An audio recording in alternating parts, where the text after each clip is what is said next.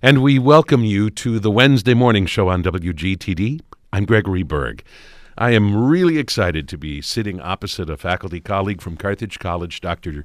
Gerald Mast, Associate Professor of Political Science at Carthage, and someone who has joined us on any number of occasions to talk about interesting moments in recent American history from a political point of view.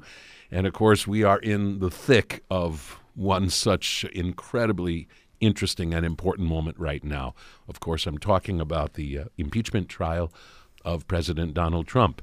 And Professor Mast is going to kind of help us understand where we are at the moment, where we have come from, what takes us to this moment, and we'll also, of course, pose the question of what is likely ahead, although nobody can know for absolute certain, especially now. I mean, when one thinks about the way all of this looked maybe a week and a half ago versus the way things look now, the uncertainty, if anything, has deepened still further. We'll also, if time permits, towards the end of the hour, talk a little bit about the Democratic race for a presidential candidate with the Iowa caucuses about a week ahead. And again, we'll see how time permits us to explore that. But Professor Gerald Mast, we welcome you back to the morning show. Thanks, Greg. It's always good to be here. First, in sort of the most bare bones sense, tell us, in terms of this trial, where have we been and where are we right now? What is this next phase that we're about to enter? Well, just to walk our way through the timeline, the trial opened with a debate over the rules. How would the trial be governed, so to speak? The Senate decides for itself. It has, according to Article 1, the sole power of impeachment, so it gets to set the rules. And there was some kind of wins and losses in that opening round of combative interaction between the Democrats and the Republicans. Mitch McConnell, for the most part, I think, won. The Republicans won that round. There were some concessions that the Republicans had to make on that regard. They wanted to compact the cases into 2 days that would go late into the night. They had to concede to spreading it out over 3. They had to concede. They wanted a vote to read the House case into the evidence of the trial. They had to concede that would automatically go in to the official record. And they wanted the White House pushed for a immediate kind of vote to dismiss the case without hearing the cases. They didn't have the votes for that, but they did win. So McConnell did have a win in preventing the Democratic push for rules requiring testimony from witnesses and a consideration of new documents. And that is consistent with the rules that the Democrats agreed to for the Clinton administration. So it was not an unreasonable position for the Republicans to take. It was not an unreasonable demand on the part of the Democrats, but the Republicans won that. Once the rules were settled, then the trial moved to the House manager's case, laying out the Democratic. It was purely Democratic on the House. The House case against or for impeachment, and then a little bit on Saturday, wrapping up yesterday. The White House legal team offered their defense. Today, we begin the process of going through questions. All of the senators are given a chance to submit written questions that the Chief Justice, John Roberts, Chief Justice of the Supreme Court, who's presiding over the trial, will read to the managers for the House and for the White House. And that will go today and tomorrow. And then Friday we have the debate over whether or not there will be witnesses pulled in. So that's where we're at. One thing that I was struck by was, particularly at the outset, the amount of, in a sense, pomp and circumstance of sort of stately, almost majestic protocol and a sense of ceremony that was a part of all this. Right. And I suspect that that is an important element in terms of how all of this is viewed and in a sense received by at least some of the public. Yes, I think it's fair to say that a lot has changed about the Senate in the last decade or two, but that hasn't. There is a heavy emphasis on ceremony and ritual, and I think that those things are important because they communicate the solemnity of the proceedings. It creates an air of importance, and clearly this is an important moment. I want to give you an opportunity to sum up for us as best you can, essentially the case of the prosecution that was, first of all, of course, initially laid out in the impeachment hearings in the House, and then, of course, that same case brought before the Senate now in this trial. And then I'll, of course, also give you a chance to characterize what the defense of President Trump has been. But let's begin with the case that has been brought against him and maybe the most compelling elements of it. Well, the Democrats on the Judiciary Committee and working on the evidence assembled by the Intelligence Committee brought up two articles of impeachment, right? Those both passed the House on a party line vote. The first article of impeachment accuses the president of abuse of power for using the office to extort from the government of Ukraine an announcement of investigations into former Vice President Joe Biden and his son, Hunter Biden, and the company that Joe Biden's son worked for, the Burisma energy company, and to announce investigations into claims that the Ukrainian government was behind election interference in 2016 rather than the Russians. The article on abuse of power argues that pressure that the president placed on the government of Ukraine is a form of kind of bribery that would result in him getting something of value to him, political assistance in the upcoming 2020 election by casting aspersions on one of his rivals in that election, and that this is a corrupt use of the powers of the president. The office of the president is supposed to be used to serve the interests of the people, not the occupant of the White House. That's one article. The other article is that in the setting off on an investigation into those alleged events, the White House refused to cooperate with a lawful investigation, an attempt of the Congress, the House of Representatives, to lawfully exercise its oversight authority under the Constitution, and in so doing, the president is obstructing the Congress. That's the case, and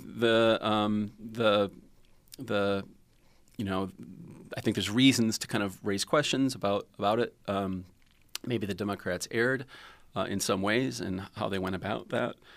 And we can get into that if you're interested in the argument that the White House's legal defense has mustered in response. Focuses on a couple of things, right? They've attacked the process and the procedure that took place in the House, arguing that the process denied the president his rights as someone being accused. They've attacked the motives of the Democrats as trying to overturn the 2016 election. They've attacked the evidence as being hearsay or speculation on the part of people being testifying that this is what the president has done. They've offered an alternative motivation for the president in his interactions with Ukraine, that he's not interested in getting election help. He's interested in trying to root out corruption on the part of Ukraine and the Bidens. And they've attacked the claim that any of this is impeachable in the first place. So that's the case that the White House defense team has put forward. I would love to hear a little bit more about the questions that have been raised about the way the Democrats went about this. And I know that one of the most vexing questions that they faced was, in a sense, how focused or how broad-based this should be. I mean, should we go after everything we think the president has done that we regard as potentially impeachable, versus do we focus our attention on a smaller list of matters? What are some of the most significant reservations that you have heard raised, or maybe that even you have about the way the Democrats went about this? Well, I think let me start out by saying that the White House defense team's criticism of the process I don't find particularly compelling. That the president has been denied his rights, due process. In an impeachment case, it's not a legal trial in a criminal court of law, so that all of the rights of the accused don't transfer over.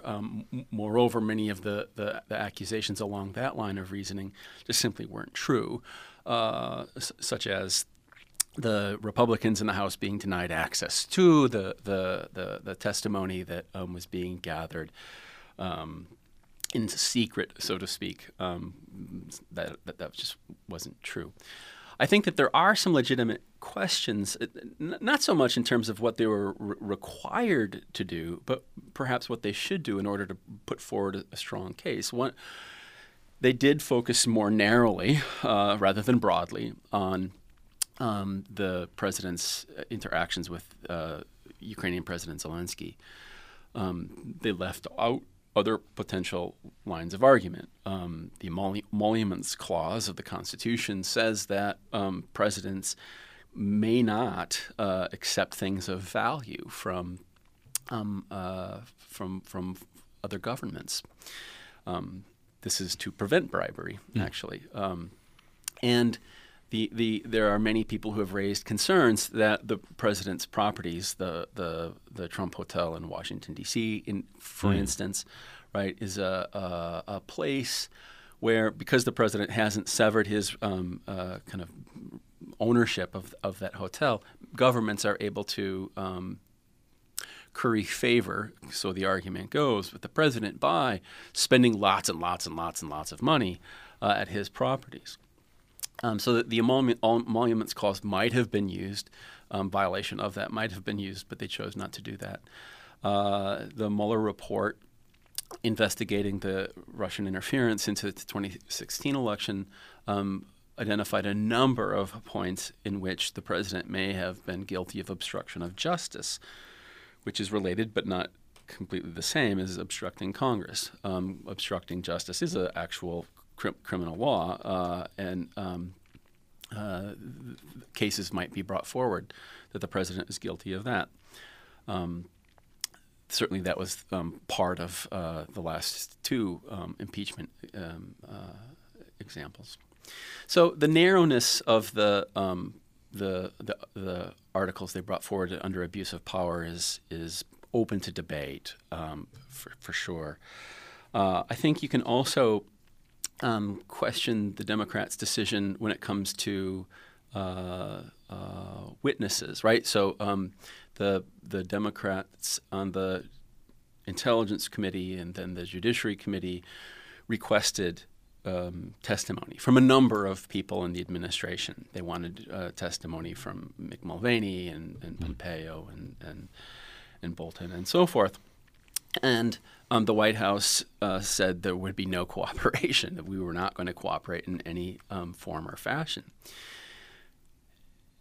That moment, the Democrats were presented with a choice. They could have pushed harder. They could have taken the administration to court to try to compel cooperation. Or they could say, okay, this is obstruction. And they chose the latter approach. And so in so doing, they kind of opened themselves up to the arguments that the White House legal defense team is making against them in terms of, well, you're denying the president, his rights as when it comes to executive privilege. And maybe I think that there's a argument to be made there. I think the argument is weakened by a couple of things. One, that the president didn't actually explicitly claim executive privilege in his blanket refusal to cooperate. Two, in addition to not explicitly claiming executive privilege, the president made no efforts to delineate where would exactly executive privilege go as far as covering it. And we know, according to the Supreme Court in the United States versus Nixon, executive privilege doesn't protect presidents from revealing information related to wrongdoing or criminal activity. So, I think that the Democrats might have wanted, in hindsight, to have pushed harder for this, right, for more testimony, but they didn't. So those, I think, are the kind of the key lines of concern one might raise with the Democratic approach or strategy. One commentary I've heard about the way this was done in the House was that, particularly for commentators sympathetic to the Democrats in the case they were trying to make against the president, appreciated the fact that so much of this was led specifically by Adam Schiff, that there was also the scenario where everybody was going to perhaps be allowed to chime in with their own 2 cents, their own little moments in the spotlight, and this could have turned into something else very different than what it ultimately was. Yes, there's no question that when the histories of this historical event are written, Adam Schiff will feature prominently, right? I think that he's done a pretty good job in terms of managing the case against the president. I think that the case that the Democrats have assembled is pretty sound. But by shouldering so much of the responsibility, that kind of allows the Republicans and the president to kind of cast him as this kind of villain and personify the case against the president with respect to abuse of power and obstruction of Congress as somehow kind of personalized. They associate it with Schiff. And so by attacking Schiff's character, right, raising questions about Schiff, I think, are arguing or hoping that the case will be less persuasive. One thing I've been struck by is a couple of things I've seen which have, in a sense, thrown into various people's faces some of the things they said. How long ago was that? 20 years ago, 25 years ago, when President Clinton was impeached and then went on trial. Going on record, Alan Dershowitz comes to mind as saying certain things about you don't have to commit a crime to be vulnerable to impeachment versus now. Nobody's committed a crime here. It's kind of interesting the way, I suppose this was even true back in the day of the Clinton impeachment. Perhaps people could serve up what somebody said about the Nixon impeachment proceedings, but it seems like what you say in the past can really come back to haunt you in a way now that maybe wasn't always the case to the same extent. Right, and I think that that with respect to things like is a crime required for the articles for impeachment, in the case of Dershowitz, I mean, that kind of undercuts the defense's position here a bit, right? The inconsistency of it. Ken Starr is another member of the argument who's, in a sense, kind of flip-flopping back and forth, and the credibility of the case is just weakened by the inconsistency with which certain key members of this process have taken positions apparently, not in principle, but out of convenience. It just lends the air of kind of partisanship to it. I was trying to remember, by the way, I don't mean to play stump the band here, but President Clinton, of course, was impeached, but he was acquitted in the Senate. And I was trying to remember at the time, was the Senate under Democratic control? Yeah. And it was. So that was not a surprise in the same way that it will not be a surprise if President Trump is acquitted in this case because of his own party Correct. is in power in the Senate. Yeah. Interesting. So one of the intriguing elements of the defense of the president is this whole notion that all this is about is trying to undo an election that you're really unhappy about. You're trying to, in a sense, reverse the will of the people. Right. And I can certainly understand why that argument is being waged. And on the other hand, it seems like that's just restating what impeachment is. Correct. I mean, what else is impeachment except Every impeachment, every potential impeachment will reverse the result of an election. That is certainly as it's applied to a president. You can impeach other federal officials, but every president who is ever going to be impeached, right, in those moments it will reverse an election. Right. So that's part of what this is. So in a sense, that in and of itself is not an argument, except if that's being done flippantly or without sufficient reason. Right. So, I mean, I think that this is reflective of a particular, from my perspective, weakness of the White House's defense, and that is focusing purely on the politics of it rather than on the merits of the charges against them. Right.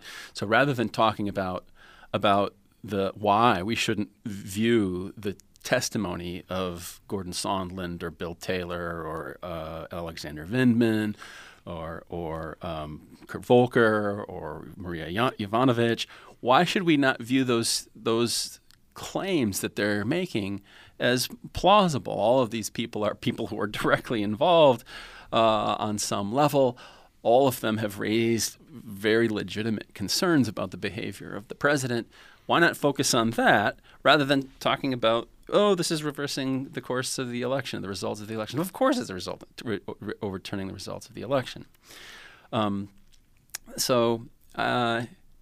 think that one might ask, did they not focus on that because there's not a really good argument to be made there? Possibly. In any event, it seems hard to predict that this won't eventually result in acquittal because it's hard to escape the politics of it. Right.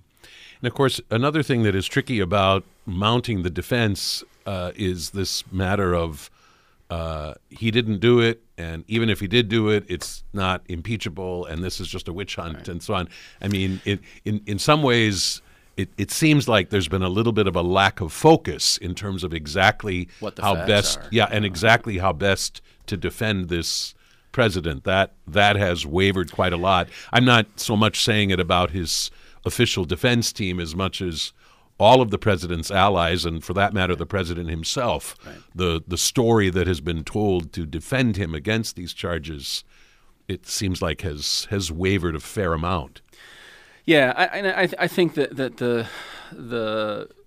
the argument that we don't really know, right, exactly what the president was doing in his interactions with President Zelensky of the Ukraine, that's increasingly hard to argue, right? I mean, I think that at this point, it's reasonably clear that the president was pressuring the Ukrainian government to make announcements about the Bidens and about the DNC in the 2016 election,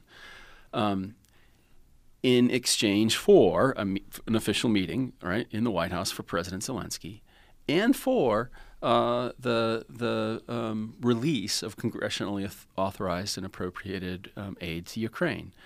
The question, I think, that really deserves more attention, that is that impeachable? should we care? Should we care if the president, right, is engaged in activity that will amount to soliciting involvement of a foreign government in an election? Or conversely, one might argue on behalf of the president that the implications for the 2020 elections are less germane than his concerns about corruption. That's something perhaps that should be focused on more than it has been. Right. It seems to me that one of the most severe points of vulnerability for the president in all this is the fact that there's very clear evidence that so much of this was about making an announcement about an investigation into the Bidens. Rather than actually doing something. Right. I mean, if this was about ferreting out corruption, an announcement in some ways would be counterproductive. I mean, typically when you're investigating some kind of corruption, you don't shout it from the housetops that that's what you're going to do. And so that seems to make this all about politics and not about ferreting out corruption. Right. And it's quite obvious that by doing it in the manner that they did it, if it were to come to light, clearly the conflict of interest would be raised, right? I mean, it might be, let's just assume for the sake of argument that the president really was concerned about corruption and worried that prominent Americans have been involved in unethical or unlawful activity.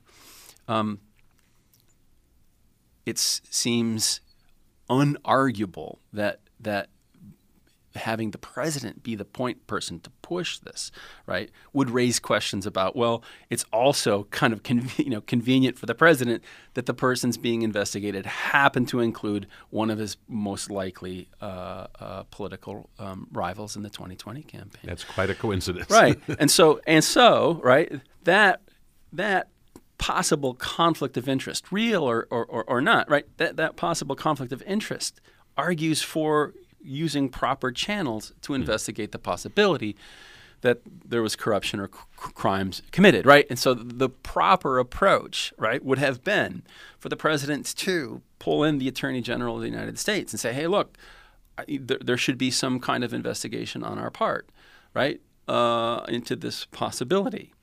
I'm asking you as the Attorney General to begin the process of looking into that and then making a decision on your part as the Attorney General whether or not official investigations should commence.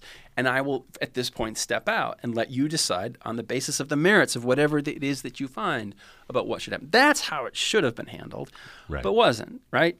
And so, this is in some sense consistent with the larger picture of the Trump presidency that we have seen so far of a man who's very indifferent to kind of process, the traditions and norms of the office, protocol, proper protocol, the expectations that we have of presidents with respect to what they say, what they don't say, how they go about the kinds of things. He's dismissive of all of that, right? And that's, of course, part of what his base loves most about him. Yes. So for some Republicans who appreciate him, this dismissiveness of protocol, dismissiveness of norms and traditions is more feature than bug.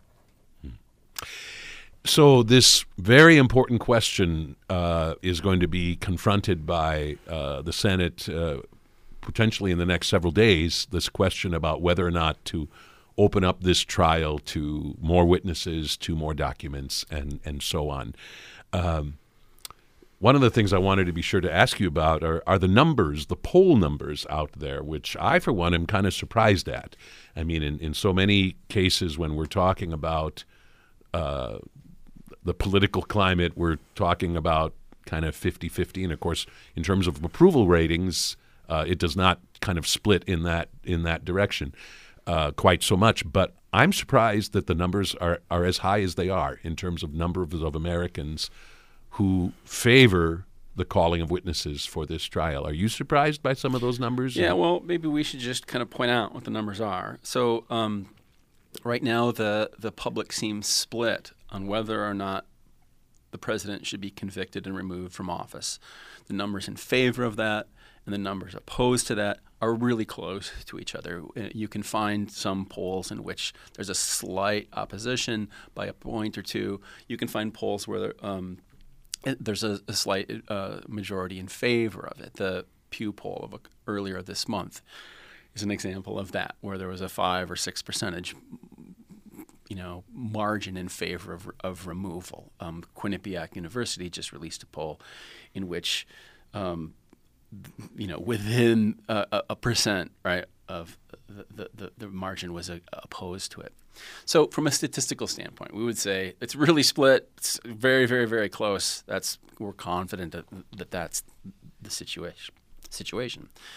But just as, impeachment itself is very complicated, and the current impeachment process and the issues involved are very, very complicated, so too is the public's view of all of this, right? So aside from the kind of split character of support for conviction and removal, when you ask Americans if they feel that the president committed a crime, those numbers are higher, right? So in the mid-60s is what the Pew poll found.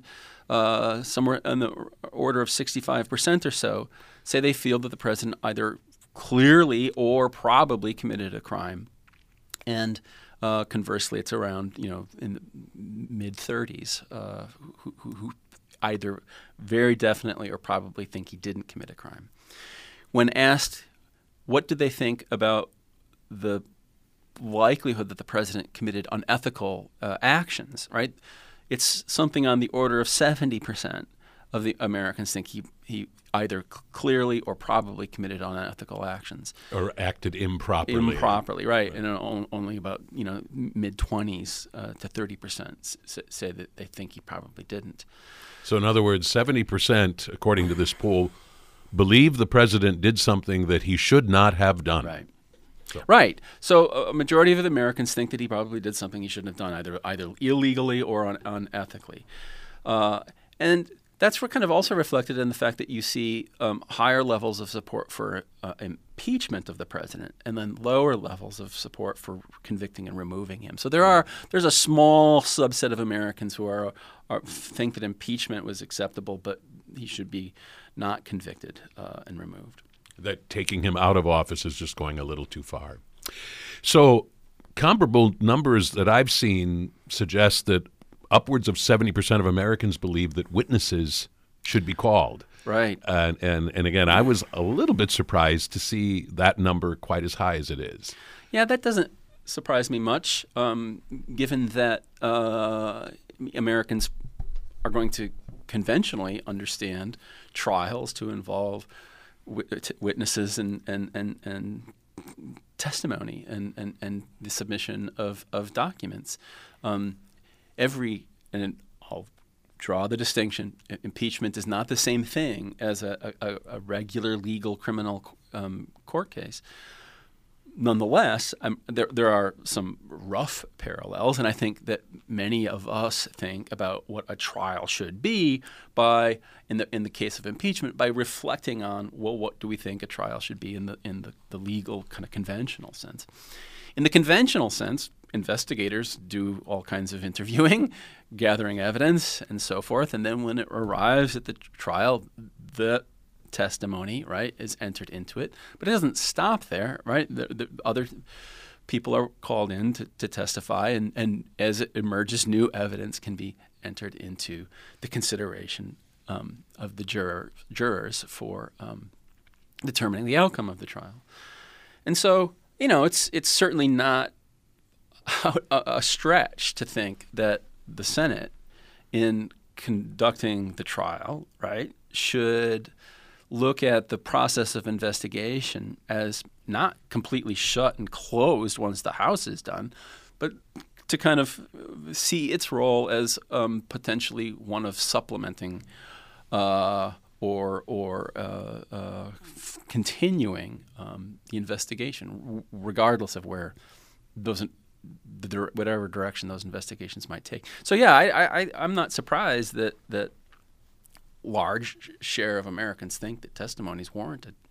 Well, and I suppose it's possible that that some of that 70%, in fact, it's probably pretty certain that some of that 70% are not necessarily saying that because they oppose the president and want him out. That some of that 70% are people who desire him to be more sort of completely exonerated by this. And in a sense, the less this is a true and complete and thorough and fair trial, I mean, not convicting him is not the same as exonerating him. And surely there are Americans who have questions about the role of the Bidens in the Ukraine in the middle of this past decade, right? And so it's not unreasonable for Republicans to say, well, I kind of would like to know why Joe Biden, as vice president, was pressuring the government of Ukraine to remove its inspector general. I would like to know why Hunter Biden, the son of the vice president, got this lucrative job on the board of directors for an energy company. All of those things are fair game and not irrelevant to this larger question. So if by chance, and there is some possibility, I'm not sure people are saying it's likely, but it is possible that the vote will be for the calling of witnesses. So then both sides are given the opportunity to do that. And so it's not just witnesses for the prosecution, so to speak, but witnesses for the defense would be called as well. I mean, it's all up to the Senate to decide, right? So, they could decide to proceed in a one witness by witness basis, right? We're going to hold a vote. We'll hear testimony from this one person. Or they could, expand the pool, right? And say, well, we're going to hear from this person and this person, right? Or we'll hear from a whole set of. It's totally up to the Senate itself to figure that out. Wow. And it's interesting to think about Chief Justice John Roberts and his role, which in a few ways seems important, and then in some ways seems not important at all. I mean, it seems like he's hamstrung by certain rules, and it doesn't seem like he presides over this with the same authority that a judge does in many courtroom scenarios. Right. Or is that just my mistaken impression? No, I think that's fair. And again, this is the only the third time in America's 240-some years of history that we've impeached a president. So there's not a whole lot of historical record for us to go back and say, oh, well, this is exactly what we should expect. Right. Right. As the presiding officer, John Roberts has so far, announced that this is going to happen next. Calls on certain kinds of people and so forth. He himself hasn't weighed in a substantive way. You might say the most substantive input is to chide both the House managers and the White House team for getting engaged in some ad hominem personal kind of critical attacks with each other. Now, the Democrats argue that the Chief Justice, as the presiding officer, could himself call for witnesses. And that may be the case unless a majority of the senators refuse to allow him to do so, right? And so ultimately they have the power. Now, that doesn't mean the presiding officer is powerless. He is the Chief Justice of the Supreme Court of the United States. And so when he says something, right, that he speaks with a certain amount of legitimacy given his position. And so he has the potential to shape it in directions that he thinks it should be shaped. But there's also clear incentives for him to try to minimize his role on this, especially given Roberts' kind of long-standing position that the courts should not be perceived in political terms, because the more he shapes the direction of the court, or the trial here, right, the more he's perceived as a kind of a partisan involved in it, right? Because it's hard to be neutral in all of this. That it is. Do you regret that you're not teaching at the moment? You are off from Carthage this J term, but I mean, it seems like this is the kind of thing that is ripe ground for some very juicy discussions with students, and I suppose that's still possible as the it's next hard. semester I think begins. it's hard to get students to want to talk about this. They're curious, and so you can get them to talk about it a little bit, but they're hesitant to. Many of them are to offer their thoughts on this. They worry about the judgment of their peers. I was struck by this this past semester in the fall, in which there were very, very few students willing to kind of defend the president in the context of impeachment verbally in class when we did try to generate conversations. But in their writing with me, when their audience shrunk to just me, they were willing to defend the president and to share their thoughts on this. And so from one perspective, I felt, at least I feel a little bit gratified that they viewed me as someone they could share their thoughts with. But it did bother me that they were less willing to share them in the larger context of their peers. They worried about their peers' judgment. Interesting. And yeah, at the moment, I think a lot of us feel that same fear. If we don't know the people we are in a room with, and sometimes even when we do, it feels like even the most mild sort of statement on a matter like this is the Republican charge that the Democrats were going after President and wanted to impeach him from day one is untrue. Certainly, we can find Democrats who argued that, right? There's a handful of them. But for the most part, the Democrats in the House were very reluctant to shoulder impeachment. And certainly Speaker Pelosi. She was particularly reluctant to do so. And when they decided to do so, they really felt compelled to do so. And one of the reasons why they were reluctant to do so is because impeachment is enormously divisive, very, very polarizing, and our current political environment is already divisive and already polarized. And so this is very, very controversial and challenging and difficult. And it should be. Right. And I think that it's fair to expect, some bad fallout from this in the larger political culture. Right. Which brings, of course, up the matter of what all this ultimately means, even apart from how it all ends, and nobody knows for certain how all of this will end, although, of course, acquittal still remains the most likely outcome in all of this, but by no means a foregone conclusion. But even apart from specifically how all this plays out and ultimately culminates, then the question is of what does this mean, and that's a big question, and one facet of that question is what does this mean for the Republicans?